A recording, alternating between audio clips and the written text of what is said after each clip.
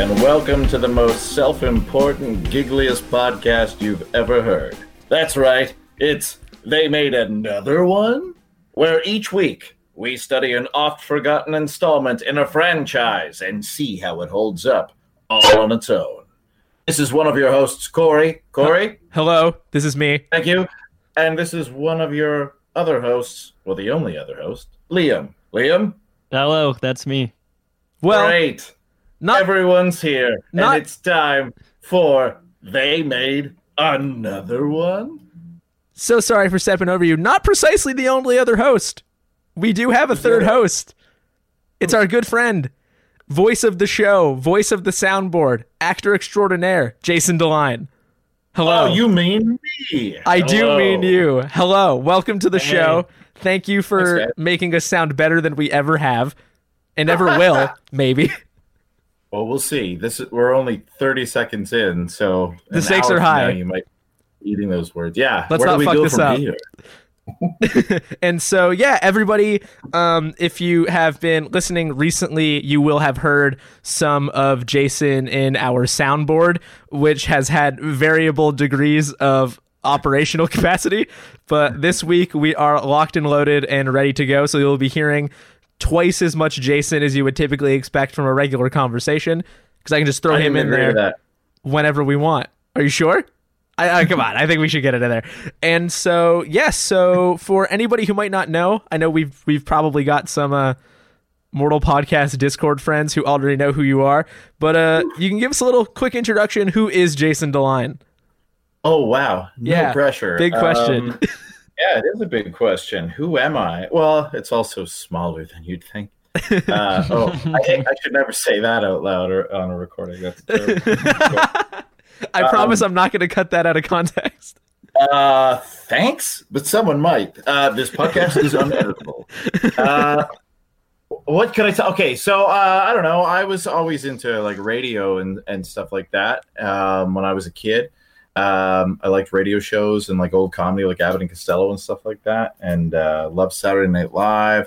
And I was pretty shy, but once I got into high school, I got into plays and stuff, and then went to school for radio broadcasting, did radio for a bit, put some demos together, came back to Toronto to become an actor. And so I've been doing voice acting and acting ever since, I guess. And I also teach in Toronto too. And I've always been a big movie lover. So to give you some context, I was born in 1977. So I was almost 12, I guess, when Bill and Ted's Excellent Adventure came out, and I saw that in the theater. That's pretty cool. I think for context, just for everybody else's reference, I was born in 1997. 1996 over here. So Jason has a perspective over us. My gosh. He's got a wisdom that comes with 20 more years of having seen Bill and Ted movies. That's right. You can never, I mean, no matter how much research you do, you'll never know what it's like to see that movie in the theater at the age of 12 or 11 in 1989. Yeah. Oh, just rub it in, Jason. Oh my gosh. I wish so badly. I had these basketball shoes that were quite awesome at the time, and they were called Nike Quantums. They weren't Nike Airs, but it was a big deal in 1989. Those sound tight. Do those have anything? Are those in any way adjacent to like Reebok pumps? Do they have like the air button? Oh yeah. Yeah, it wasn't far off. Nice. I mean, Nike never did the pump. They never stooped to that level. But. They never. Reebok never stopped to ask if they should be doing what they did with the Reebok pumps, which was just like let kids wantonly inflate their shoes at will.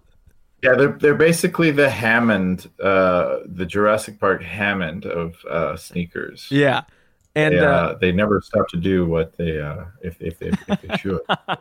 Sneakers find a way. And so, did those sneakers factor into Bill and Ted being like a formative experience, or were they just also there? It just sort of a bit, when I watch Bill and Ted now, Bill and Ted's Excellent Adventure, it's very much end of 80s, and you see like some of the big shoes and the like everyone had high tops, and you see like the layers and like some neon and stuff. And there's some of that in Back to the Future as well, where it just screams 80s. And I remember those shoes because to me they very much belong in movies like that. And that's really the only reminder of those pop culture. Not pop culture, the reminder of the fashion at the time is when I access my pop culture. Like I watch movies and I'm like, oh yeah, I had a jacket like that or hair like that or whatever, you know. It's sort of a little time capsule. Right, because the aesthetic's pretty distinct, and obviously you see a lot of it now because there's so much 80s throwback going on that it's pretty readily available. Oh yeah, absolutely. And it's fun, right? Like it's all, I mean, it's like all pop culture does, and they gloss over any of the pain that came with these decades. Right. Like we, you know, Back to the Future makes the 50s looks like it was so much fun and easy and beautiful and shiny. And, you know, people don't want to see it though in their entertainment, right? Yeah. They want to see the idealized version of whatever we're watching. Yeah, it's like, I'll wear my members only jacket around, but I don't want to think about Ronald Reagan. Exactly. Iran-Contra, what? Look how pink this is. These high tops have never been higher. They glow in the dark. Trickle down high top economics. And so, I guess if we're starting that with Bill and Ted's Excellent Adventure as a launch point, I guess folks have probably figured out by now that we are going to be discussing Bill and Ted Face the Music, which came out this year, came out like a couple weeks ago. So this is among the more timely we've ever been on this show. It's up there with like the Dr. Sleep, Invisible Man stuff that we got to pretty quick. And I will... Nothing but classics on this show. Nothing but classics. Nothing but instant classics. And I think Liam and I have actually very much made the argument that Invisible Man is an instant classic. But here's the thing, Corey. I was just about to say this is the first 2020 movie we've done on the podcast, and I know that's not true because Invisible Man, you know, it was my favorite movie that we've done. That was 2020, but doesn't it feel like this is a different 2020 movie because Invisible Man was pre-quarantine, and so this is like our first 2020 movie since 2020 became the year it is. You know what I mean? This feels like a big moment. Before it 2020'd. Yeah, I mean, I didn't super feel that way, but now that you've laid it out, I get it for sure. Like it feels like Invisible. Well, I guess part of it is I did see the Invisible Man in a theater. That's right. Like so, it was one of the last movies I saw in a theater, if not the last one. It was like that and Portrait of a Lady on Fire and some other thing I saw all like around the same time, and then that was it. So, this very much feels like that, and that, yeah, I watched that at the same computer. I watched Bill and Ted, rather, at the same computer I'm sitting at right now, to do this podcast. So it's definitely a different feeling experience. And I think what's interesting about that is, this managed to feel that way, I think, because of what happened around it. But they've been talking about and planning this movie for such a long time that it's ironic to me that by the time it comes out, it feels so specifically tied to the moment that it came out, because it's been such a long process to like actually get the movie made. But yeah, so what I can do real quick is I'm just going to give a quick rundown of what we're dealing with here. There's something that we sometimes do is that I'll break down some of what the cast and crew have done before this. And I was telling Liam right before we started, there are some really choice cuts in the filmographies of people that have worked on this movie. So I am going to take a little bit of time to just read through some of those, especially the guy who did the music. He's got a lot of shit going on in his career. But I'll start with, it was directed by Dean Pariso, who notably was hired in 2012 to direct it. So we're talking about, just to be clear, we're talking about Bill and Ted Face the Music specifically. Yes. Directed by Dean Pariso. Yes. Okay. Just that's want correct. to make it clear for the listeners. And he also worked on Red 2 and I guess more notably Galaxy Quest. Yeah. Oh yeah. Yeah. When I heard he was going to direct this, I was pretty excited because he nailed Galaxy Quest. I thought as a Star Trek parody, that was a fun movie. Yeah. And I think you want to be able to have, you want to keep it loose and have a good time with Bill and Ted stuff. So I think it makes sense. And then we've got writers Chris Matheson and Ed Solomon, who are back from the first two Bill and Ted movies. Chris Matheson also notably worked on a Goofy movie, which we've talked about, and we will later on be doing the sequel to eventually on this show. And they also did Mom and Dad Save the World and Imagine That, which are things that I'm less familiar with.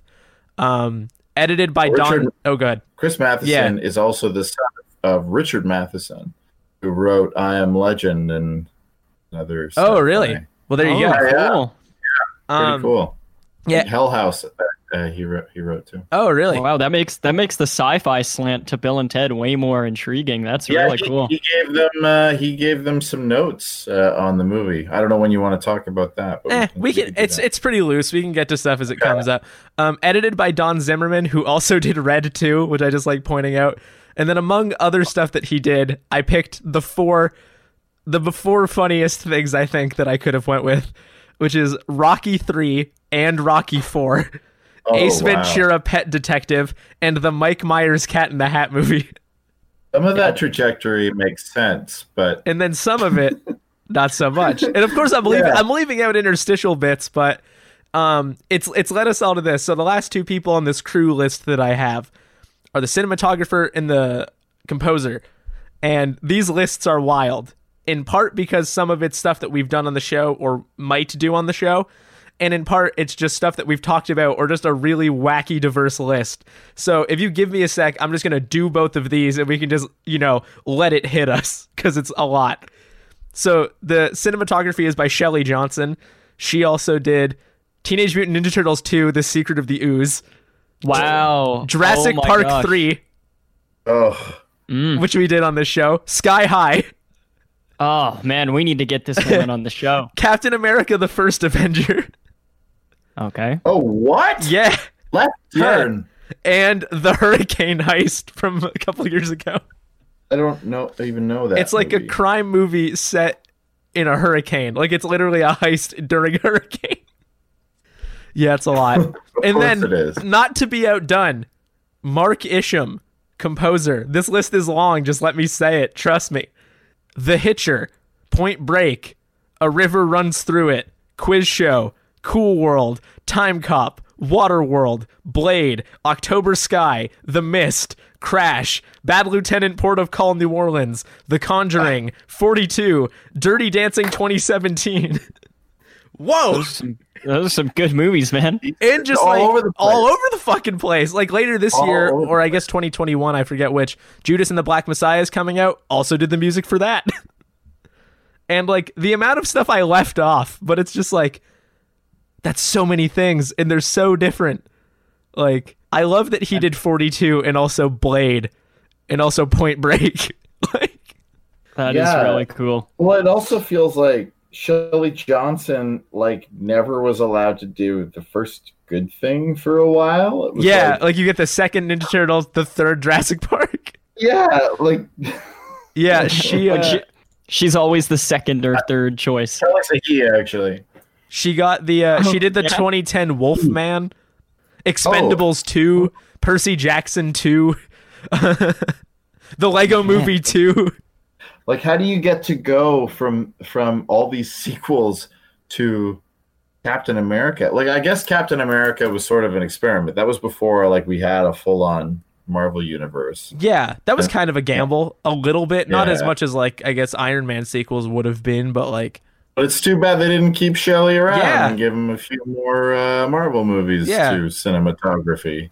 It is notable that Jurassic Park 3 and the first Captain America are directed by the same person. That is a good call. Oh, right. Yeah, and he also did that Wolfman movie I mentioned. And if anybody has seen the 2004 horse-based movie Hidalgo, I've not. I actually have, but yeah. So she gets around, and so that's a pretty stacked crew, which is pretty wild. And well, my mistake. I'm sorry. And I'm already fucking up. And then I'll give a quick rundown of the cast. I'll try to. What I did is I went to the Wikipedia page and I just copy pasted it in. So I've got everybody here. So I'll just give a quick run through that. We can specify characters and stuff after. But so of course we've got Keanu Reeves and Alex Winter. We've got Samara Weaving and Bridget Lundy Payne. We've got Kristen Schaal. We have William Sadler, Anthony Kerrigan, Aaron Hayes, and Jama Mays. Hal Landon Jr., Beck Bennett, Kid Cudi playing himself, Amy Stotch, Holland Taylor, Jillian Bell, Wynn Butler, Dasman Still, Jeremiah Kraft, Daniel Dorr, Sharon G, and Patty Ann Miller. That's everybody, basically. That's the whole cast kind of laid out quick. And what we can do is we can sort of quickly set up where everybody kind of is at. What was everybody coming into this movie with in terms of Bill and Ted knowledge and affection? And I think Jason, of course, if you saw it in theaters, and you were pretty eager to do the episode for Bill and Ted 3 when we were talking about getting people on to do stuff. So I have reason to believe you were a big fan. I am a big fan. I remember talking about it with my friends in 1989. I remember being in school and like people started talking like these guys, and I was probably like 11 or 12, and we thought they were the coolest. And it was that they didn't set it up for a sequel, you know, like it was just super fun. It had good music. It was fine for kids. I mean, for the most part, I was 11 or 12 when I saw it, and I thought that was pretty appropriate. There are there's an anti-gay epithet that's used once in the first movie and I think twice in the second movie. So that's unfortunate. That sort of dates it and makes it offensive. But at the time, I guess they didn't think it was a big deal. It's kind of weird. It's sort of like Eddie Murphy's Raw, you know? Yeah. You know, like, wow, you're using this as comedy, just the fact that you're making fun of someone who isn't like you. It's weird. But yeah, man, it became a sort of a pop cultural phenomenon. Like I started wearing a vest like Ted, like Keanu Reeves. It's the first time like most of us have seen Keanu Reeves, man, and like he was just so fun in that. They're both amazing. I thought these guys were great, and I thought it was really gutsy for like a movie to have these guys that no one had ever heard of, these brand new guys. You would just not do that now. I was today I was seeing there are rumors they're making a new Little Shop of Horrors, and Scarlett Johansson would play Audrey, and Chris Evans would play the dentist, and Egerton, I forget his first name, from Kingsman would play Seymour. And I was like, this is not the way to do this. Like, yeah, just get people I've never heard of in my life. Yeah, no, you hired people like from Saturday Night Live or something, you know, like Rick Moranis was hilarious, Steve Martin, and Audrey was played by, her name just left my brain. I can get it. I'll get it.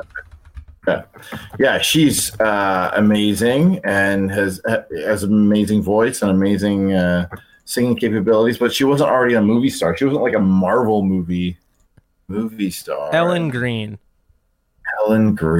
I think she ended up also being one of the ants in the show with the pie maker, and he could touch people and bring them back to life. Did you guys ever see that? Pushing Daisies.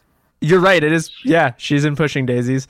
I was gonna make a joke that was the Cake Boss, but you said Pushing Daisies too fast.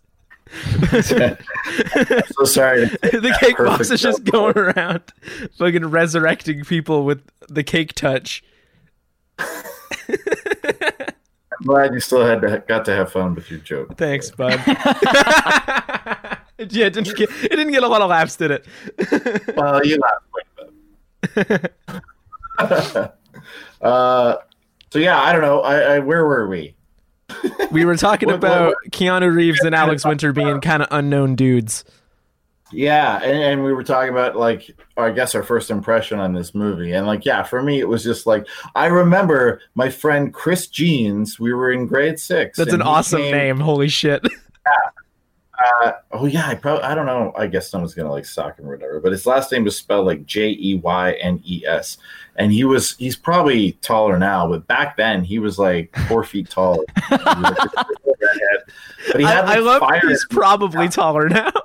Well, I hope so. Poor guy, but whatever. That doesn't define a person. Oh no, you're right. No, totally, yeah. just think most people would want to be taller. And I have no idea what height he actually was because I don't know what height I was. I'm 6 feet tall now. At least that's what I have on my resume. Tallest person on the podcast. Tallest person on the podcast. And I only do podcasts where I'm the tallest person. Better. I remember us. The quote he loved from the movie that he remembered that he loved was like when they go and talk to Ted's brother and they said, you ditched Napoleon, and Deacon goes, he was a dick. Grade 6, he thought that was the best. That was so funny. It's probably true, right? Like Napoleon's whole track record and vibe doesn't seem great to me. I love what they do with the historical figures in that movie. They all make them just clowns. They make them like babies. I watched the first 2 movies recently with the commentary with the writers, and I think that was something that they were saying when we first met Socrates in the movie. They were saying he's just like such a baby, and then they realized that that's sort of how all the characters did it, and it made them very accessible and very human and very funny for the audience, just to see these people filled with wonder, but also like play. Like there's a part where Billy the Kid and Socrates in the background are just throwing a football around, they're not taking all this too seriously, which makes the movie easier and more fun, right? Totally. And then so you've since like kept up, big fan of the sequel, sounds like, and you've still like you'll rewatch them and stuff like that. Well, I realized last year, so I have this group of friends, there's 4 of us who watch a movie together every week or every other week at this one guy's house, and we stopped doing that during quarantine, but we set up sort of a Zoom type meeting. I think we were chatting on Google Chat, and then we had a shared video and we would watch a movie together and have drinks and stuff. It's fun. And I realized a couple of them had never seen Excellent Adventure. So we were all sitting there, and I think somehow we were like planning to watch something like with a little more weight. I feel like we were going to watch like Dogville or something like that. And sure. Then, like someone was like, I see on your, you have Excellent Adventure on your list of movies there. And we were like, I've never seen that. And I was like, what? So we ended up watching Excellent Adventure and Journey back to back because they're short, right? They're like 80-minute movies or something. Like, yeah, it's a little longer, but pretty easy to watch, move fast.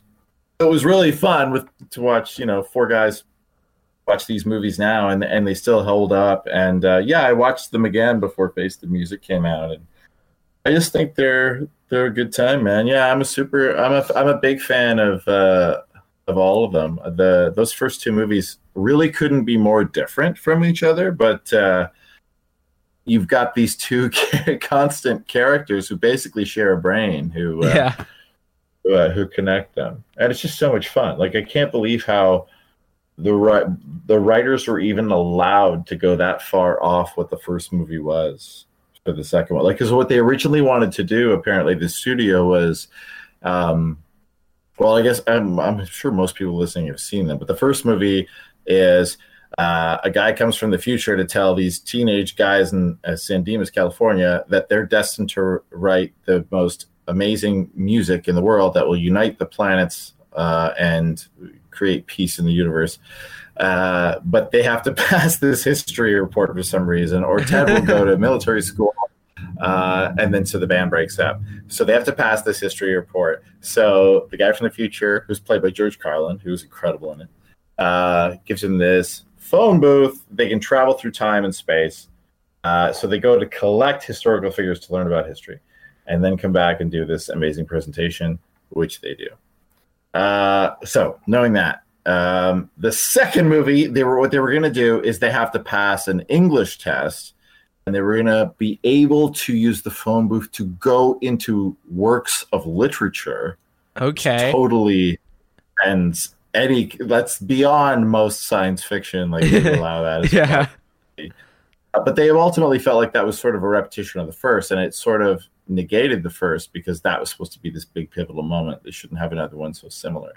So, yeah, the second one, this bad guy from the future decides he wants to kill them and sends back 2 robots who look exactly like them to kill them. They do kill them. The guys, when they're dead, meet the Grim Reaper, challenge him to a bunch of like classic 80s board games, beat him, come back to life, and then have to go to this battle of the bands, and they learn to play guitar and play awesome. Like and they've got death hanging around. Like that's the shortest summary you can ever make. Yeah, no, so totally. But yeah, sorry, I just sort of hijacked the podcast. No, please. It's not really conversation. That's why you're here. But yeah, you're here to hijack the podcast. I'm a recapper. And welcome to They Made Another One with Jason DeLine. Hey, Jason DeLine. That guy's. Oh, I already sound older. That's scary. It was fun to be soundboarded by myself. There will be more. Yeah. So yeah, I love them both, and I love how different they are, but how constant Bill and Ted are. What about you guys? Like, what was your introduction to these? Have you guys have seen them all recently? Liam usually goes first, so I'll let Liam go first. Hey. Yeah, dude. I love the Bill and Ted movies. I have loved them ever since I first saw them yesterday. Did you watch all 3 of them yesterday then? I did, yeah. The reason I did that. What's that? All were the first time? That's right. Yeah. This is amazing. Absolutely, I did, and the reason I did the triple feature, one was because they were movies that I've always been aware of. My best friend in high school, friend of the show, Keiki, who Corey knows. Well, I know him because he's upstairs. That's right. He had Bill and Ted's Excellent Adventure on DVD in his fairly small DVD collection at his parents' house. And so I remember seeing that on his shelf when I was growing up, and he had said a couple times, "Oh yeah, that's a pretty good movie. We should check it out sometime." And I never got to it, but I always knew that it was an 80s movie that I've loved and that I would love, excuse me. And in the last few years, I've really made it a goal of mine to go back and watch a lot of the Blind Spot movies that I feel like I've missed because they weren't on TV and I didn't own them on home video. So Back to the Future, which is now one of my top 5 favorite movies, I saw that for the first time probably 3 years ago. E.T., Jurassic Park, I saw those all for the first time about 3 years ago. So Bill and Ted really felt like it needed to get checked off at some point. And so in watching this new one, which I've been following along with the production of just because it's so cool that they're doing another sequel 30 years later. I figured it would be perfect to watch them all together. And also, it's kind of become a running joke this season, this year on the show to Corey and I that I'm familiar with the history and the original of every movie I think that we've done on this season so far. Almost every single movie, like we sit down and it's like, "Oh, Liam, like what do you know like about this franchise? How do you feel about this?" And he goes, "This is the most important movie I've ever seen in my life." And it's like it just kept happening every week. Yeah, and so I nothing on Scoob. And so I figured I would give it a shot and prepare myself for this one. And so I knew that you would have history with the movies, Jason, and I suspected, I don't know for sure, we'll find out, but I suspected that Corey hadn't seen the first 2. And so I just thought that it would be nice to have maybe all 3 perspectives. And so I did watch the first 2 yesterday, and then I followed it up in the evening by watching the 3rd movie. And those first 2 movies, man, I really loved them. Keanu Reeves and Alex Winter, I knew that the movie would really be on their backs just because they're such iconic characters, and I was already familiar with the way they would be talking and their outfits in the movie and stuff. And so I was afraid that it would come off like a parody of itself because I was already familiar with what it was supposed to be.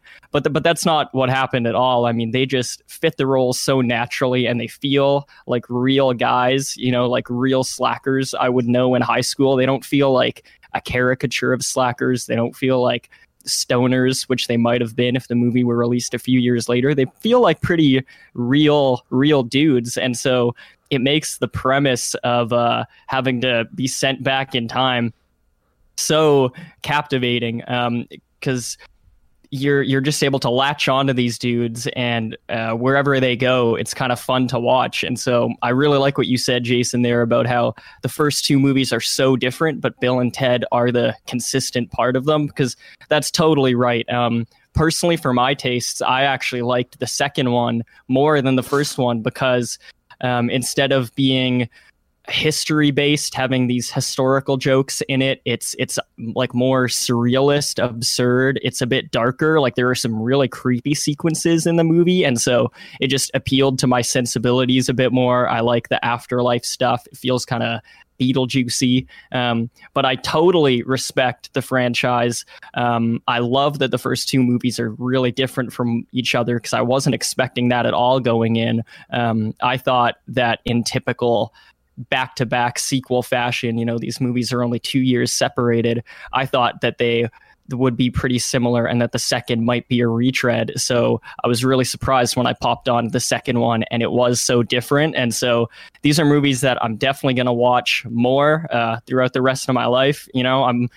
I wish that I'd got to them when I was 12, because I definitely would have loved them then too. But, hopefully I got a lot of life left in me. And so I'm excited to have them now, because they really are just such a fun 80 minutes. I mean, they just fly by, and it's a great time. I really love them.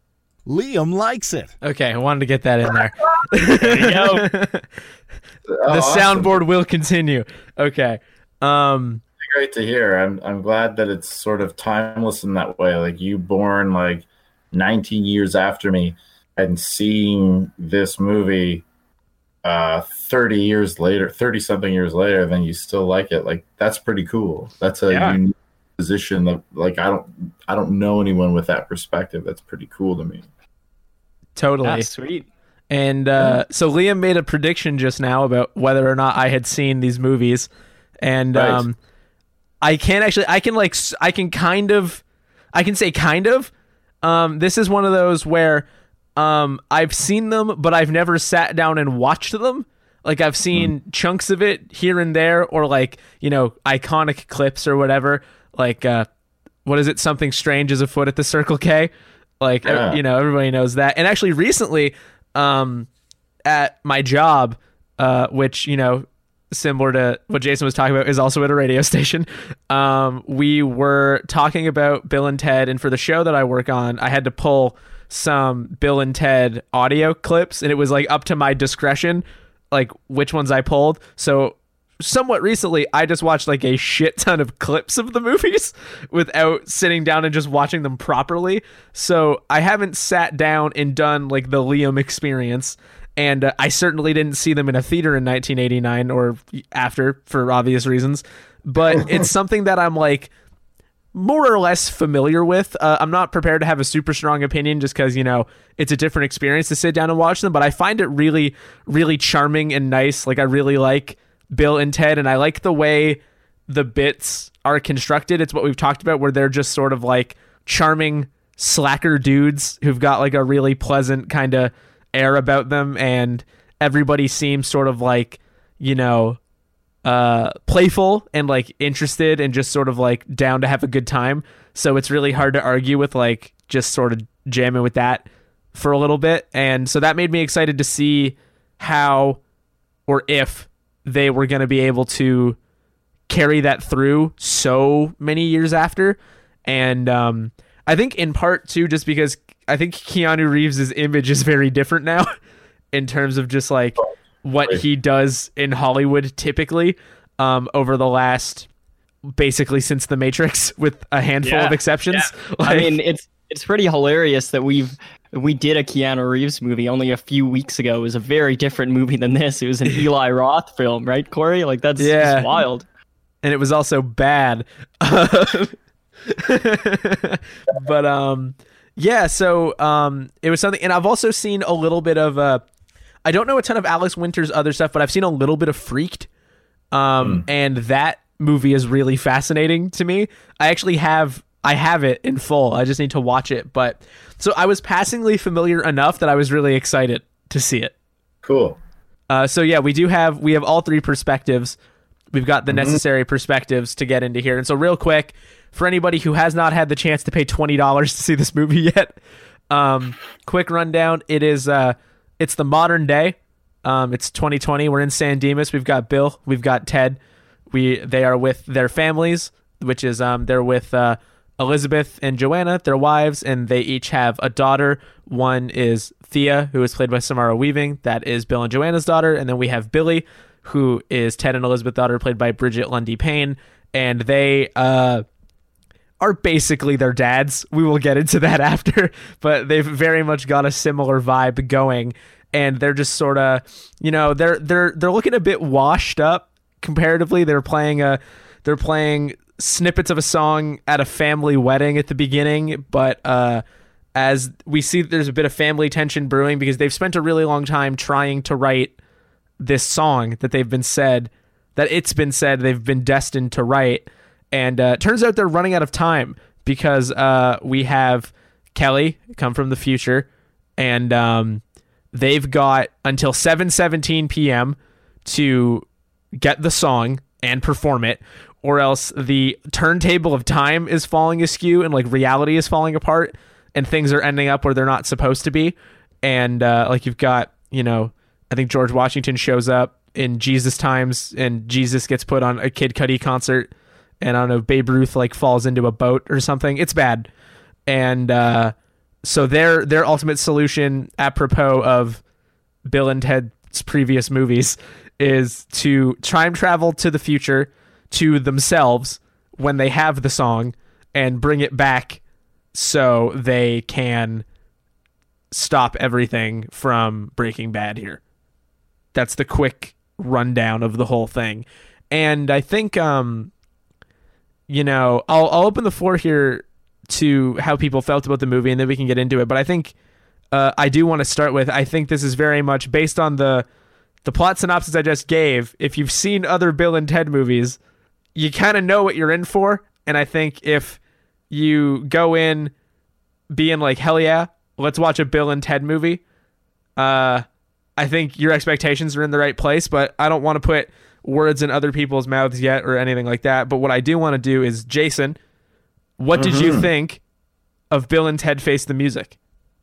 Well, I think I've seen the film 5 times now. Oh my God. Oh, this is Didn't definitely it come out at the beginning of this month? Yeah. So That's awesome. So I was planning on watching it on the Friday, but I decided to check Apple TV at midnight to see if it was available, and it was.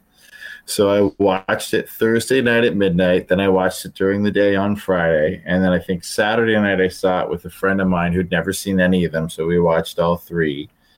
And then Sunday I did a FaceTime chat with a buddy of mine who had already watched it, but we wanted to talk while we watched it. And then I think I had it on in the background while I was practicing guitar. So I've seen it a lot. Yeah. The first time through, I was just vibrating. I couldn't believe that this franchise was a third movie after these guys had aged 30 years. It's just insane. So it was just really fun that it happened. It was very much it just felt like, man, in this year, this particular year, it's really fun to go back to see what 2 guys are doing that I haven't seen since I was 12 years old. And it was sort of like catching up with old friends, like it was just neat to live in their world again and see what they were like. And I was stoked. And when I first watched the movie, I had a smile on my face the whole time. I don't think it's a perfect movie. Now, when you say, when you watch a Bill and Ted movie, you know what you're in for. And yes, they're not, this isn't great literature, but to that end, though, there was some really good logic in the first 2 movies. Everything happened for a very specific reason. They played by their own rules. I feel like this movie, in some ways, is a little bit lazy. And I see that this happens a lot. I mean, I feel the same way about Indiana Jones 4. I think when writers and creators and producers have a lot of success with something and they age, as we all do, you might lose touch. I think it might have been fun if the reins had been passed or at least shared with some younger writers and directors. I think there's a lot of people who are very passionate, who are very funny, who could have maybe spoken to modern audiences a little better and worked a little harder on what the script could be. And not to say these people didn't work hard. It's been in development for a long time, but there were just some things after watching it 5 times, admittedly, that I thought didn't really hold up, and that could have been better. But I still loved it. And one thing that, I mean, I don't want to go on too long. We'll have discussions about it, of course. But I thought Alex Winter slipped back into Bill's shoes so easily. I don't know what his process was, but he was Bill again to me. And I was pretty disappointed that we didn't get to see on Ted.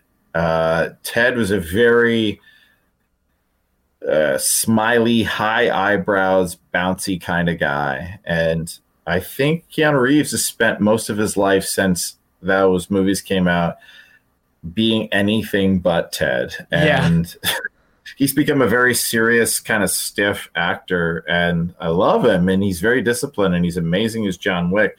But he's just not the kid who played Ted anymore. And I was kind of bummed out that we didn't get to see the pure joy and glee that I'm used to seeing on him. There were a couple of nice moments, but I also find the whole concept very strange that they would visit themselves only 2 years in the future. Yeah. And complete assholes.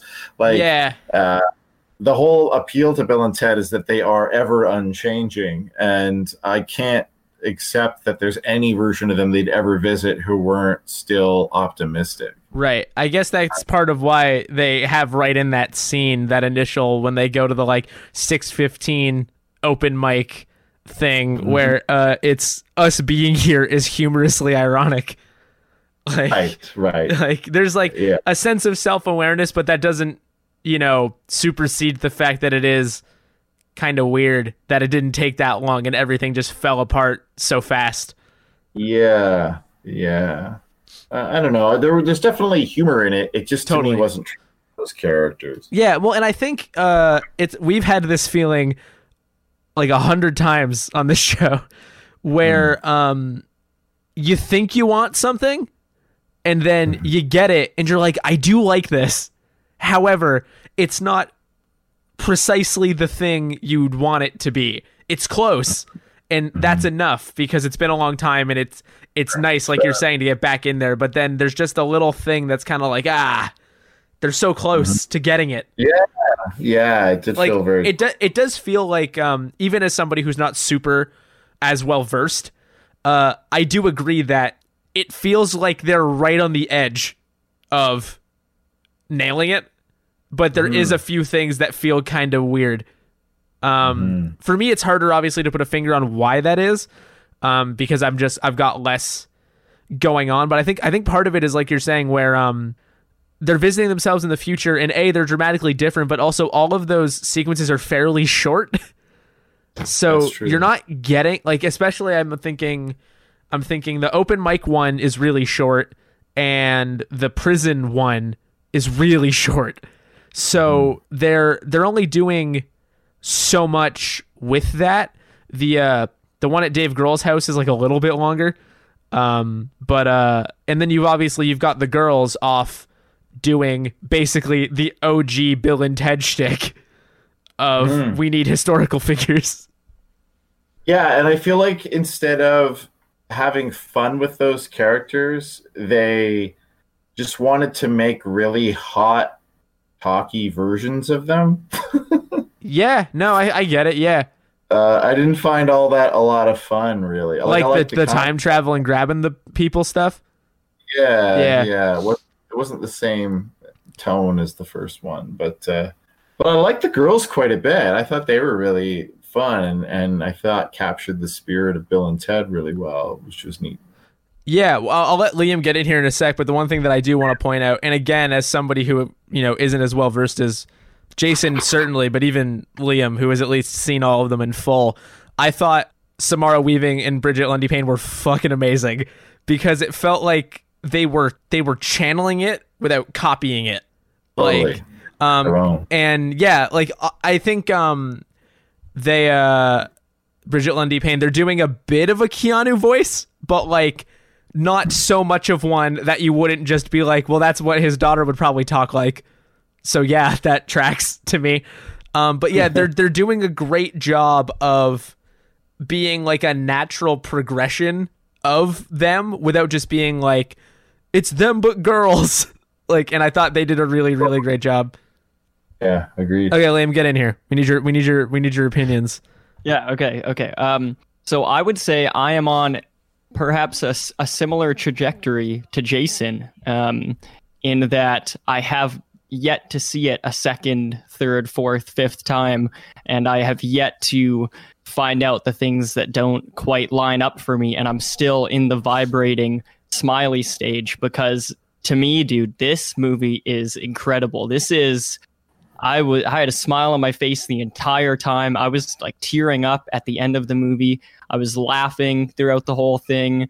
I just had such a blast with this movie. I had so much fun with this movie, especially after spending most of my day in that world with the other two movies. The payoff that I felt watching this movie, and how much I laughed at the jokes, and how nice it was to see these people again, even though I haven't waited the 30 years to do it, just seeing the differences in the way the movies have been filmed, and the ages and the actors, and the new actors that have come in. Everything worked so well for me. Like, this is, I would say at this point, my favorite of the three movies. I was just, this was it, man. This was like, to me, this is basically a perfect trilogy. Like, that's not to say every movie is a 10 out of 10. I don't even know if this movie's a 10 out of 10. I got to say it's close, but it's a perfect trilogy in that every movie does something a bit different. And every movie gives me something new, but also just makes me so happy. And holy man, yeah, this movie totally did it for me. I thought this was incredible. It felt like a third installment in the trilogy rather than a rehash or a reunion. It didn't feel like a nostalgia fest to me, like something like Dumb and Dumber 2 might, where they take years off and they just want to get the gang back together again, or even Girl Meets World, which Corey and I talked about a couple weeks ago. It didn't quite feel like that. I felt like the story was fresh and had told a story that necessitated the passage of time in between the second and third installments. And so like it felt more like the Before Sunrise trilogy by Richard Linklater, where every movie is is reliant on the fact that it's doing something a bit different and that the characters are aging. Like, this movie, it needed the passage of time, and I thought it did really well addressing that passage of time, but also having the fun factor of the originals. Jason, you said a lot of stuff that I agree with, and that I'll probably agree with more as I watch it more. It does all the time travel stuff line up super well. I doubt it. Did I feel like Keanu Reeves was not the same guy he used to be? Yeah, definitely. Which is something that I was so interested to see. After watching the first two, I was like, man, I've seen so many Keanu Reeves movies that aren't Bill and Ted. It is so strange to me to see him act as Ted in these first two movies. And now to think that he might do that again, that's what I was most excited for. And I didn't think that he got there. I thought Alex Winter really pulled it off, but I thought Keanu was much more Keanu Reeves in the Bill and Ted movie. Like, it didn't feel like he had assumed that character again. And so there are things here and there that when I add them all up together, it doesn't make a perfect movie. But while I was watching it, it felt like a perfect movie just because I was never bored. I was never not smiling. I was almost always impressed at the places this movie goes, because it just keeps moving and does so many different things. And so I was totally blown away. Like, this was this was the opposite of what Incredibles 2 to me was, where it's like, I waited 15 years for this, and they're telling me they did it for a reason, and they were waiting for the right script, and they got everyone back. And then I saw Incredibles 2, and I was like, And man, they lied. they could have just done this right after The Incredibles. Like, this is whack. But this movie, it feels heavy, and it feels like it has weight, but it also manages to pull off similar stuff to what the other two did. So I'll stop rambling for now. But yeah, I really, really love this movie, guys. Oh, that's Liam likes wicked. it. I mean, if it's sitting in front of me, I feel like I got to get it in there. So I think it's weird. I have this realization mid podcast a lot, where I'm always like, what's the best way to talk about this movie? And sometimes I'm like, we don't really think about it too much, and we just kind of go straight through it, like chronologically or whatever. And I don't know why I said or whatever. Like, that's an unusual thing. I guess everything happens chronologically, but Not in Bill and Ted. not it in don't. Bill and Ted. It don't. That's true. Nice. But I'm thinking, I'm wondering, like, in terms of the stuff that really works, like if there are particular moments for people in the movie that sort of encapsulate them really nailing it. Well, I thought it was gutsy, but had a great payoff for me. Like how long they waited for them to do their first air guitar in this movie. I was waiting for the air guitar for a while, Yeah. for sure. And like I was almost at a point where like, whoa, like these guys have aged 30 years. Maybe they don't do that anymore. They forgot how to air guitar. When they got in the phone booth for the first time and did it, like that put a pretty big smile on my face. The first time you get audited by the IRS, you legally have to stop air guitaring. That's right. So yeah, I always thought that was such a joyous, silly thing. Like how they came up with that idea that these guys do air guitar, and then because we're in a movie, they can just play wicked like soloing over top. Like that is just awesome fantasy moment for anyone, you know? Like it's just it's so smart. Like it's just a good idea. it's just so like innocent too. Like it's not like they're like acting like they're Slash or something, or like, you know what I mean? Like they're just like wee. Yeah, it's just like, it's so frantic and quick, and it just comes and goes. It is awesome. Well, I think I have a note that they're like giant children is one of my notes. And Totally. I think there's something that's just so, and I don't like, we could get into the semantics of like, is part of why this timing is so good for this movie because everything else sucks so bad that it's so wholesome and nice that it's just the perfect timing. Maybe, but I think even, you know, divorced from our current conditions, which is kind of difficult to manage, it's so just pure and nice. And I don't like whittling things down to just being like, oh, like what a pure, like what a wholesome thing. But it's just like, they're just big dumb dudes who are just wholesome, nice guys who are just chill to be around, and they're air guitaring and they're trying their best, and it's just pleasant. It's just nice. I like them a lot. No matter what, like even the one of the I think it was Ed Solomon on the soundtrack for Bogus Journey was like, we really like this idea that like even when they die, they're like, all right, well now what? Like now we're in hell. Let's figure that one out. Yeah, like they're never discouraged. Like, and it's sort of like one of my favorite moments in all of Bill and Ted is near the end of the first movie where they're like, oh, well, if we make sure to remember to go put the keys here now, they'll be here.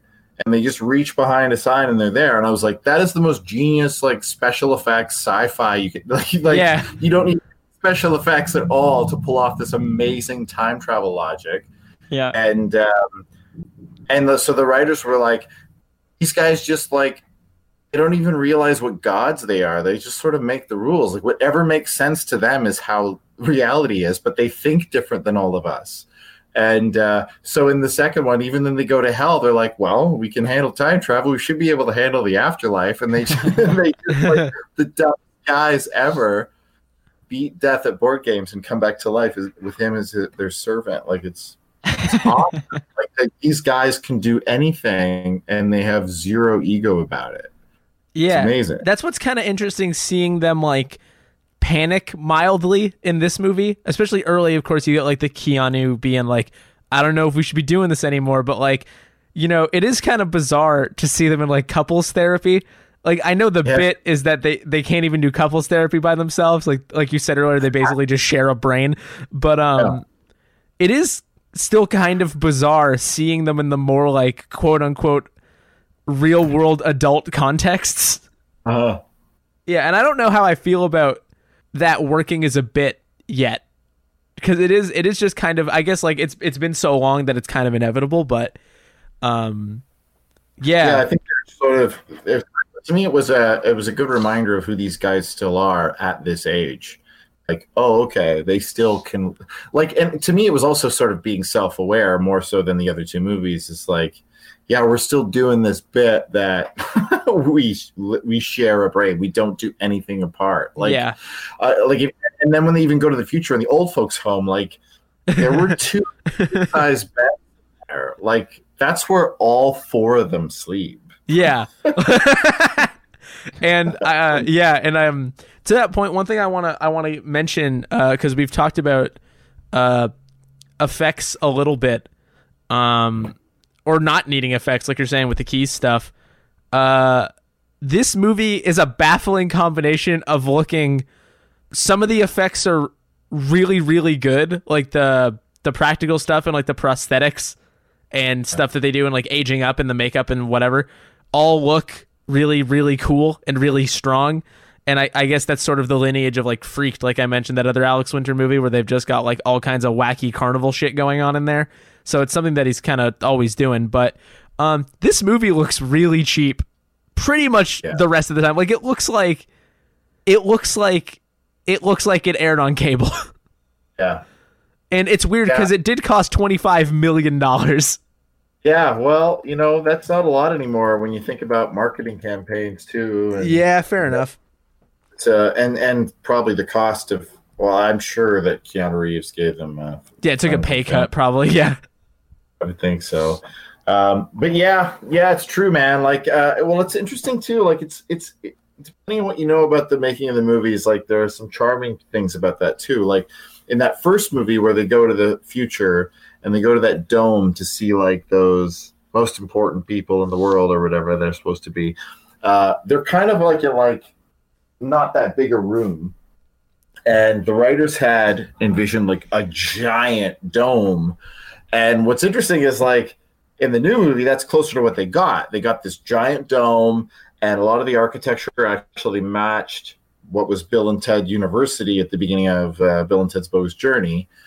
But so yeah, they're like, we finally have the technology. We can make this huge set we want. Yeah, but we just put it on a weird looking green screen. It doesn't look great. Everyone's sort of just floating, and yeah.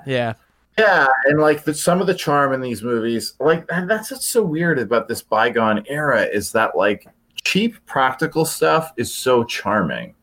Totally. Cheap CGI looks like shit. Yeah, and that's a conversation we've had a lot, even on this podcast. Like 2 weeks ago was Tremors 2, something like that. Yeah. There's some real killer practical effects and some real horseshit CG in that movie. So it's definitely a similar thing, but like I'm picturing them like just the huge beefy versions of them in the prison. I'm like, hell yeah, this is hilarious. I love how this looks. I was trying to figure that out the whole time they were on screen. I was like, did they put their head on a muscular person's body digitally? Like I can't see the seams in the makeup. I thought, but it also but it also looked so cartoonish, right? Like it totally cool. works. Yeah, I think that's where most of the budget went, was those muscle suits. Yeah, and they're good muscle suits. Like, I also think this movie was like you're listing off some of those the talented people who were involved with this. I think for a lot of people it was a labor of love, and like they got talented people who are fans of the stuff, who took a cut rate but put a lot of work into it. Yeah. And yeah, that shows. I think those muscle suits are absolutely incredible. Like the practical stuff they were able to do, like clearly the people who worked on it were like, I'm going to make this perfect for you no matter what you can pay me. Yeah. And I respect the hell out of that. I don't know how many franchises exist where you could still garner that kind of goodwill. I think plenty of franchises like that exist, but you'll get a lot of people who are like, oh, I want to like reboot it, or like I'll remake that movie or that kind of thing. But there's not a ton of things where it's like, oh, you guys are making another one? Like the same people are making another one and they want to get other people on board, because then you'll get a lot of people who are super enthusiastic. And that's good to your point about like they also could have brought younger people in because the people exist who are the same level of enthusiastic, who maybe aren't precisely just the people that made it the first time. I know. I really have a problem when that kind of stuff happens. Like, because I think they know that people really buy into that pedigree, for lack of a better word. Like, they just want the same DNA of the stuff that they love, right? Yeah. Because they think that corporations steal things and make it crappy. But, like, in reality, it's often better to hand something off to younger generation who really revere the original stuff and are obsessed with it in a way the original writers probably aren't even. They're probably tired or can't be. Like, yeah. And people lose touch. Like it's hard, I think, to be an aging writer and try to write something that's relevant for people now. Yeah. 30 years later. But also your characters have aged 30 years. So that's like, that's kind of an interesting quandary. You probably relate better to the characters themselves than younger writers would, but maybe your story, maybe more can happen than you think it can happen. You know what I mean? Like, 30 years ago, a 20-minute TV show is the first 5 minutes now, we can handle it now. We don't need, everybody's got a shorthand. People are used to fast moving stories. And I do think this movie moved fast, but I feel like they edited it too much. Like it's very fast paced, and it's very like, okay, we're here. Like, yeah, I would like it to breathe a little more, honestly. And I feel like there's some stuff cut, like keep it. Maybe they were really married to having the movie follow the same timeline, like in real time to the plot device. That's what I kept checking. I kept checking the close timestamp that I was at to see if it was more or less real time. And I don't precisely know. I'd have to look at it again, but I got that vibe for sure. It's not exact. I think Close. that's the same thing where, at the end, obviously there's the handoff, and it's like, oh, it was Billy and Thea the whole time. It wasn't us. And it's like, I like that because it's nice to give those actors a chance to do some more stuff aside from the B-plot stuff that they got. And I thought that it was fun, but it's also like, I'm not going to act like I didn't see that coming from a mile away. Like, I'm not going to, congratulate the movie for doing that, but I do like it still. I like it too, but I think I would have liked it if Bill and Ted had realized it on their own first, and then we get to see them present it to the girls. But we see them realize and tell them at the same time. And I feel like, and the audience is kind of already put together. Yeah, but I feel like Bill and Ted didn't really get much of an arc in that respect. Because if you start breaking down the mechanics, it doesn't make a lot of sense. Like, if they get this song tonight, for sure, there's going to be a recording of it. So you just go to the future tomorrow and you'd have it. Like, to go 2 years in the future and you don't have it, and then 5 more years you don't have it, but then you go to the end of your life and then for some reason you have it. Like, such a good point. I hadn't even thought of it that, where it's like, well, presumably we could see how we're doing tomorrow. Man. It might have made sense if we found out that the princesses from the future, the old princesses, when they stole the phone booth, if they went back in time and got the song or something. Sure. Yeah, you could complicate it a little bit more. Yeah, but I kept thinking, like, when they visited themselves in the future. Oh, so they didn't say this, but this is a theory I have, is that when they see the old men there and they're like, we did it, we have the song, here's the USB thing. My theory is it's not on there again. I also don't think it's on there. But that falls apart because they did play them a clip of the soloing from the song in the room. Right. Yeah. So it falls apart. But yeah, my theory was sort of like those Bill and Teds were sort of meant to believe they're good and that they had the song and they gave it to them. But it really only makes sense that they didn't have it And they went back believing they did, and that's what caused them to realize. But I think the girls stealing the phone booth and going back, maybe I don't know. There's a whole bunch of things happening.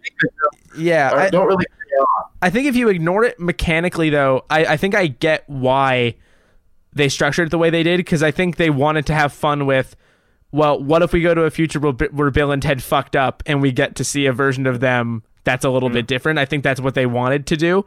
And so I get why they were like, oh, we could have like weird, cynical, antagonistic Bill and Ted. But I'm also kind of thinking, like, I don't know, does anybody really want weird, cynical, antagonistic Bill and Ted? Like, even I don't, and I'm not like... So what I wish had happened is that they'd actually were going to alternate universes with the booth. And then I'd be okay seeing alternate Bill and Teds of different attitudes, different whatever, and then maybe even different songs, but only one song works for their universe or whatever. Yeah. Well, I know Liam, obviously you said you were still kind of riding the high of the movie. Like, did you get bogged down in any of that, or were you just kind of like, let's fucking go, Bill and Ted? Yeah, definitely the latter. I think the magic. I think the magic trick of these movies is that. Wait, Dr. Dolittle over there? Sounds like you got a lot of animals over there. I do. They're also stoked about Bill and Ted. They watched it with me. I think the magic trick of Bill and Ted is that the characters are just so likable, and the situation that they're being put into is so outlandish. You know, like. It's so weird in the first place that there's even a time travel plot in that original movie, because it doesn't go super deep into sci-fi mechanics. Like I'm gonna remember it as a buddy comedy movie, less so than more so than a sci-fi movie, right? So so the fact that the sci-fi stuff is happening, it just the characters are so strong that I'm just along for the ride. So for example, in the second movie, the climax is that they have to time travel away from their Battle of the Bands in order to learn how to play guitar really well. And then, and you could correct me if I get any of this wrong, Jason. And then they learn how to play guitar, and then they come back to the moment of the Battle of the Bands knowing how to play guitar, and they rock it. But I thought it was established that whenever you time travel, time in the present day continues moving forward, and so you have to come back to where time would be since as long as you've been away. So if you time travel away for an hour, you're going to come back to where you left an hour from then.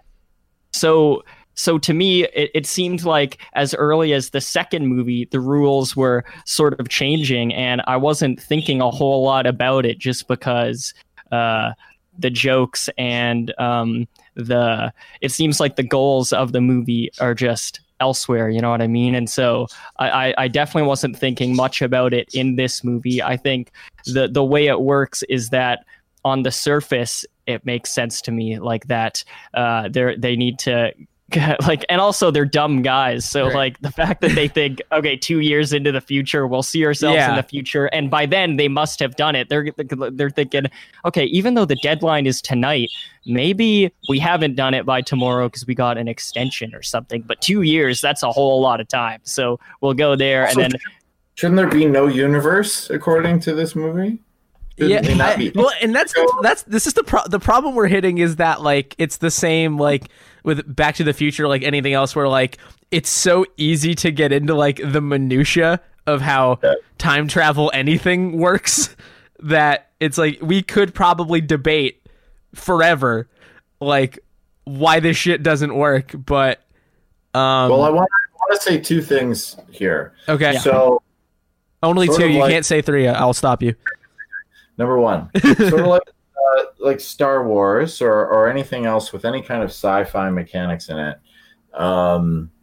Fans of these movies have been deconstructing them for 30 years, and we pretty much consider them pretty airtight. Like, we're happy with all the logic in these first two movies. We've discussed them and talked to them ad nauseum forever. So when someone watches them yesterday, just three in a row, I could totally understand how they're exciting and they all fit together and they're fine. But like, it's hard. It's maybe hard for you guys to put yourselves in the shoes of someone who saw these two movies 30 years. It's sort of like when the Star Wars, the new ones came out, right? Like, some people loved them, especially those who were younger, but people who like appreciated the original trilogy and been waiting so long for the next chapter, a lot of them were disappointed because it's like it lacks internal consistency. Yeah, and it's an internal consistency that you can't see without 30 years of watching right. it. Yeah. So it's kind of just a hard conversation to have. But I also want to say to you, so this is number 2. So I tweeted to one of the writers, Ed Solomon, August 3rd of this year. I watched the first 2 movies, and I said, "Hey, dude, just wondering if there's an explanation why the clock in San Dimas is always running and excellent, but in Bogus, they can take guitar lessons for 16 months in a second." Okay. So he responded that day, "You're right. It makes no sense, along with a gazillion other things in that movie. Though this is the first it crossed my mind." Smiley face emoji, so thank you. Hey, but like, if that's the mindset they're in, I'm willing to accept that. Well, and that sort of, and it seems to be more in line with how Liam is watching this movie. Like, these aren't about watching hardcore sci-fi rule-following movies. It's about these two. It's about this relationship that exists amongst absurdity.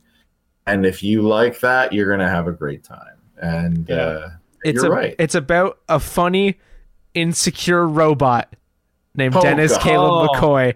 Damn right, that's what that it's about. shit. Speaking of writing to a younger audience, insecurity is something I feel like they nailed, because I know a lot of insecure people, and Dennis certainly fits the bill. I fucking love Dennis, dude. That actor is also fantastic. Oh, he's crushing it. Guys, have you seen Barry, the TV series with the? No, it's on HBO, right? Yeah. It's great, and he's in it. And I can't think of the guys. NoHo Hank. Oh my gosh, he's so funny.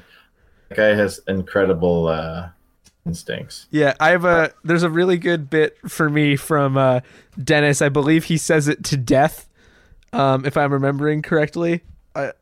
Where is it? Oh yeah. It was cool when you said "let's rock" because it made me want to rock. And that's like you must earn the right to rock. It's so good. And also the stuff with Death I really like the repairing and the sort of like working through his like later catalog of music and like just talking through stuff like when Billy and Thea are just like, oh, like it's the bass solo at the end of like Too Pale to Cry or whatever. To Cry, a great name for album by Reaper. And I also love how like in this movie the conceit is that like the whole world is aware the Grim Reaper is real, and for a while he played in this band. He was the bassist in Wild Stallions. Crazy, so surreal and absurd. It's so much fun. I love that stuff. Yeah, so I think this is the good part that we're getting to, where it's like, yeah, we can spend all that time on the mechanics, but fundamentally it's just like there's just some good bits in here. Like, oh yeah, there are definitely good bits. I love as much as I might have like a problem with the idea of a nasty Bill and Ted. I did really enjoy all those scenes. One of my favorite things in like Dave Grohl's house is like I love how these guys evolve and like become better at like trying to trick themselves. Right, like they become more dastardly. Yeah, and that's a great word for it. It's very cartoony bad. And I love when he's like, "Put the gun down, Bill." He's like, "I can't." Let's see what happens, and he puts it down, and they immediately turn and run like it's like the Three Stooges. Yeah. It's like, see, right, Bill. Well, and Bill is gonna know how Bill is gonna react to him putting the gun away because he's the same person. This is what I did. I never get tired of that stuff, and then that's pretty funny idea. Like we got to do something that we can't remember doing, so they like put buckets so they on. Can't go. Of course, they're just gonna go towards the phone booth at some point. But anyway, Yeah, and I love those versions. I love how they're pretending to be British for no good reason, and they're terrible at it. We've started summering in medieval England. Yeah. I found all that pretty funny. It's good. Yeah, I like the prison stuff too, and I like the stupid song they're singing, and all the tattoos like heinous and excellent. Yeah.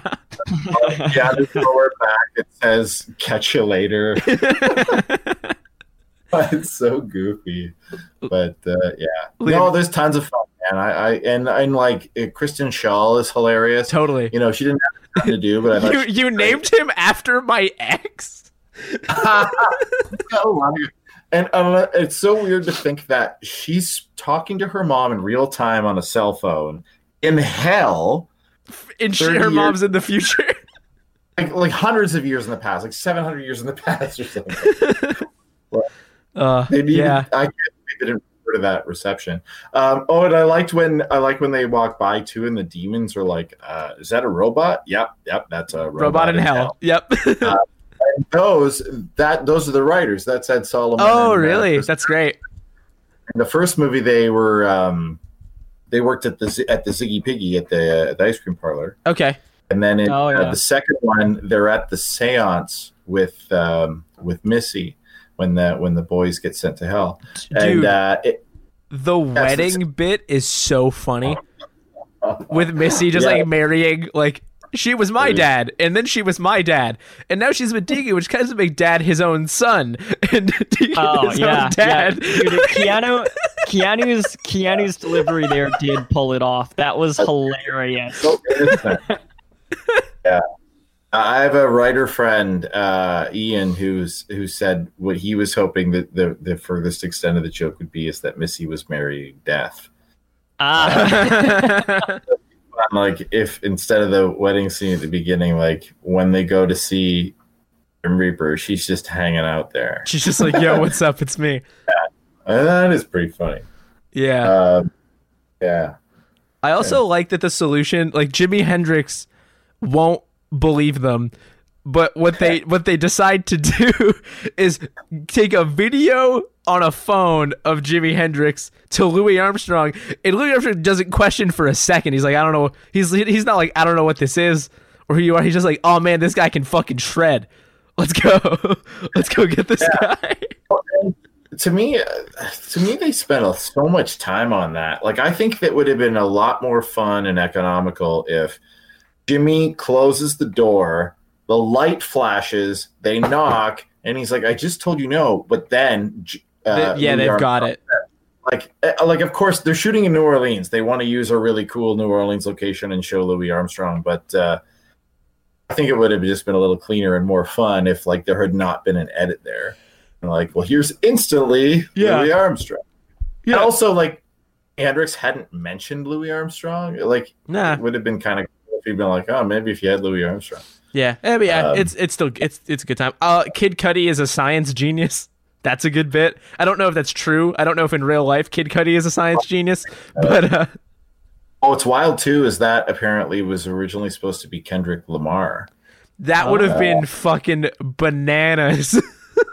That's not shooting for the moon, right? And then there probably would have been a little bit more to that concert scene where he was actually singing. Right.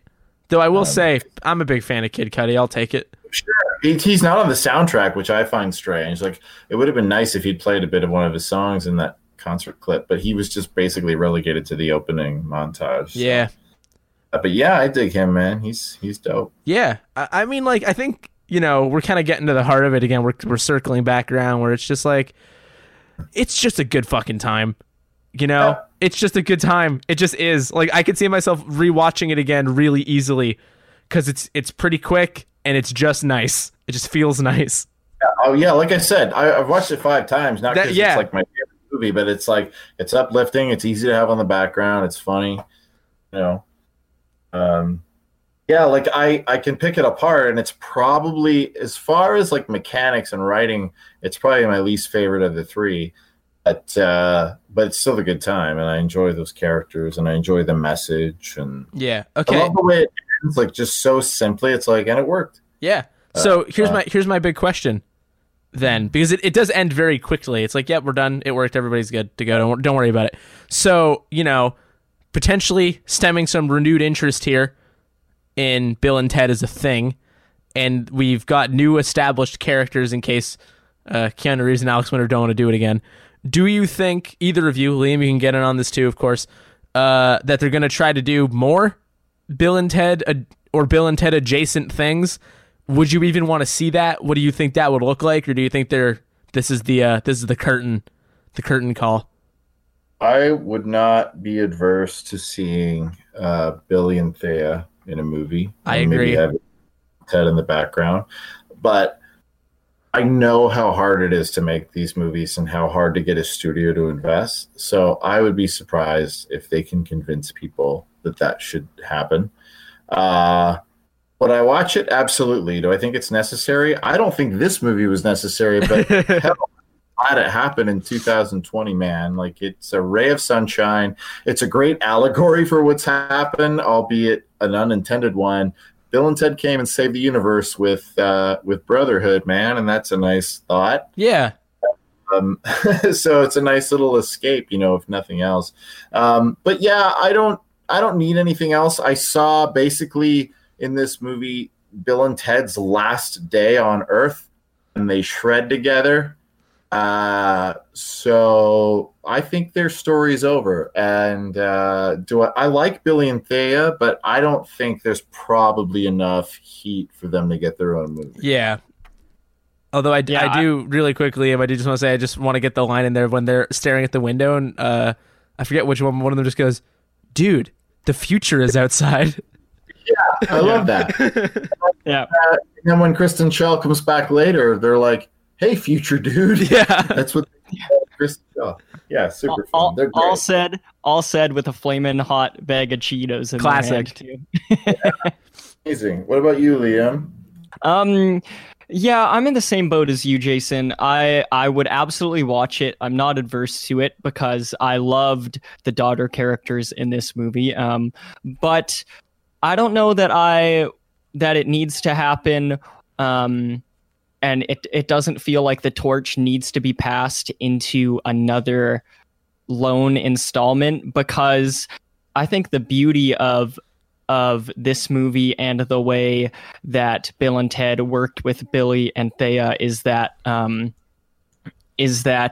there is both arcs are sort of concluded in that Billy and Thea completed their destiny, and also their characters are really charming because we know Bill and Ted so well, and so seeing them play off together is really, really cool. But I think the reason that there haven't been 5 or 6 Bill and Ted movies is because the market is small enough for it, and also you can only do so much with those characters, so I think that the daughter characters are really strong in this movie, but it feels like they fit so perfectly in this movie, and everything in this movie fits so perfectly together and comes to a proper conclusion that any more would feel kind of extraneous. I think I don't think it would need to happen. But I would definitely watch it because, I loved every scene of this movie. And so if there were an hour and a half more of Billy and Thea, then I would watch it because that would be entertaining. But I think it would be a tough sell. I think this movie makes a lot of sense because it's tying off a loose end. Also, it's hinting at a future that we don't necessarily need to see, but is there in the movie. And so, I my guess is that that's not going to happen, especially because I think both Samara Weaving and Bridget Lundy Payne are probably going to have like massive careers as well. So I don't think they're going to be the Bill and Ted kids. You know what I mean? Right. Yeah, I think that's a fair assessment. And for me, as far as I feel about this, I'm in the same boat with y'all, where it's like, would I complain? Probably not, because I feel like whatever we got would probably be a pretty good time still, and I'm always down for a good time. But extraneous is probably a good word. Like, it's certainly not required and certainly there's no cliffhanger here to really resolve. But if the people who made it decided they wanted to do it more, then sure, whatever. But yeah, I think I'm just glad that this is a good time. I'm really grateful for the fact that this was not a letdown, because I feel like that would just, especially this year, I don't think anybody could have handled Bill and Ted 3 being bad, like genuinely bad. I don't think we would have made it. And I honestly think people are giving it a bit of a pass. I mean, yeah, I think probably. It could have been better, but I think we need it to be good. Yeah, we need this. It would have had to have been really bad for people to even say that it's sort of bad. You know what I mean? It could be a lot worse than this, and people would go, "Oh, but I mean, I'll still watch it." Yeah, it's fucking 2020, bro. I'll take it. 1 on Rotten Tomatoes, like that's high. The first one is 81 as well, and the second one is 56. Oh my! Yeah, gosh. but Rotten Tomatoes has a problem where like sequels always nosedive, like to anything. Like It's still based on reviews, though, right? Like, yeah, a lot of people didn't like it. Well, it's also weird because they seem to. They're a bunch of narcs. Well, and you also look at reviews for a movie that came out in 1991, and a lot of the reviews are like from the past 5 years, and it's like, I don't know if that's fair. Yeah. What did Roger Ebert think of Bill and Ted's Bogus Journey? That's how we know. I know what that is. He liked it, even though he hadn't seen the first movie. How do you know that off the top of your head, both of you? Because what the hell? We're both Bill and Ted scholars, man. I've ascended. Yeah. A good call, man.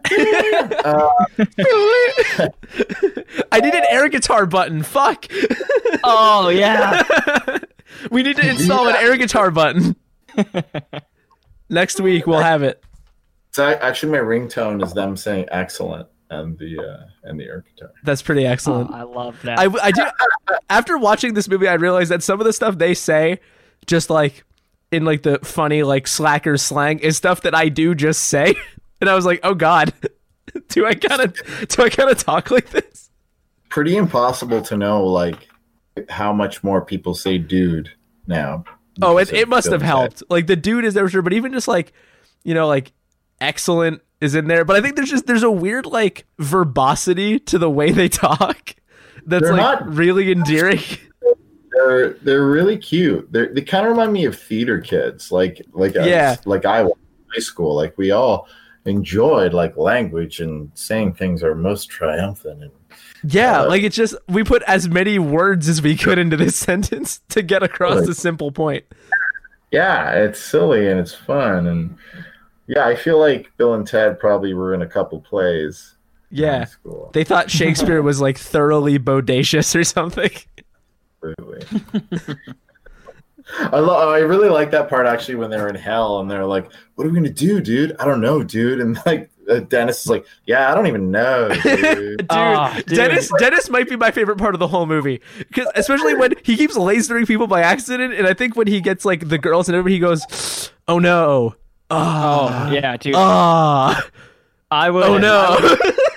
I would absolutely say Dennis is the high point. He runs away with it. Comedic wise, and the pacing is so good because he starts off and you think he's just like your typical killy robot, but the design is genius because he's more human than robot. So it actually makes sense when he starts to show emotions. And when that moment happens, Corey, when he laser blasts those people and the camera just lingers on him, which it had done a couple and times. He just looks around. Like eye shifts, but yeah, the camera lingers on him and he's like, oh no. Like I was like, wait, what the fuck just happened? I had to replay it because my mind was blown that we got like that extra 5 seconds. And then from that point on, everything he said was just golden. That actor's comedic timing and just the characterization of this like human robot and that also feels things. People need to know his name. He's like, my name is Dennis Caleb McCoy, and like, dude,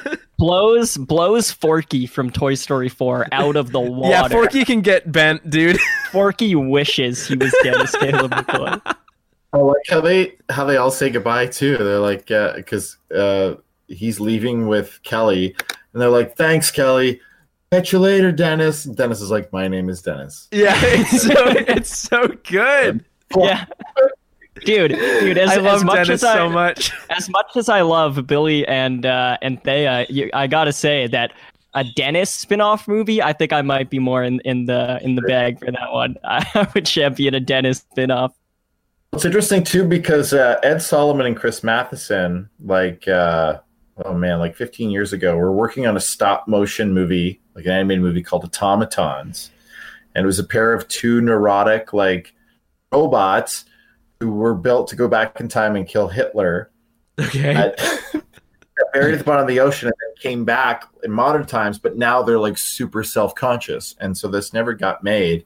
But clearly, they wanted to put some of that DNA into Bill and Ted because they love the idea of insecure robots. Yeah, and honestly, it's an incredible idea. Yeah, it's fun, and it's weird. Like it's very different than it's sort of a different energy than Death, but similar things. Like starts out as an evil threat and then just becomes very like gentle. Yeah, very likable. It's like, no matter who you are, if you come in contact with Bill and Ted, you're going to have a more positive outlook very soon. Yeah. And honestly, that's how I felt after watching the movie. Like my whole day was like uplifted for sure. Yeah. These guys can win over a death robot and Death himself. The embodiment of death. Why shouldn't they win over us, huh? Yeah, that's true. Must have on, a dudes. soundboard. Yeah, there it is. So, you guys, how do we feel? You wanna ride off into the sunset here on Bill and Ted Face the Music? Yeah, Cool. I have my little quarrels with it, but honestly, the more I talk about it, the more I realize I love it. I love these guys, and we're saying like we wouldn't be against a new movie, or a new show or anything. Like I just think we like hanging out with these guys. It's like Ghostbusters. Like I just love those characters. I will watch another bad Ghostbusters movie if I have to. Right. And be, a bit optimistic about it. And yeah, like I can't talk about these movies or these guys without smiling. It's just they're pure joy personified, and they cast it perfectly. And I'm always glad I get to talk about it with people and watch the movies with people. So thank you once again. Thank you so much for bringing your expertise and your scholarly insight into the franchise. And yeah, it's super fun. We will definitely have you back for some, I don't know, we'll come up with something. We'll figure it out. We'll hear more from you for sure. And yeah, you'll hear more from us soon. And thank you all once again for listening to this episode of They Made Another One. There it is. You can find us all over the internet on Twitter at They Made Another, which is all one word, and on Letterboxd at TMAO. You can find episodes on Anchor, Spotify, Apple, and Google Podcasts, Stitcher, Breaker, and everything else as They Made Another One. You can reach us via email at tmaopodcast@gmail.com with recommendations for future episodes, questions, comments, and your Bill and Ted time travel mechanics theories. Our future... I said future because I was thinking about time travel. Our fantastic thumbnail art is done by Jade Dickinson, who you can find on Instagram at Jade Sketches. And normally this is where I would give Jason a plug, but he will get one shortly, so we will get to that one after. Liam, where can people find you?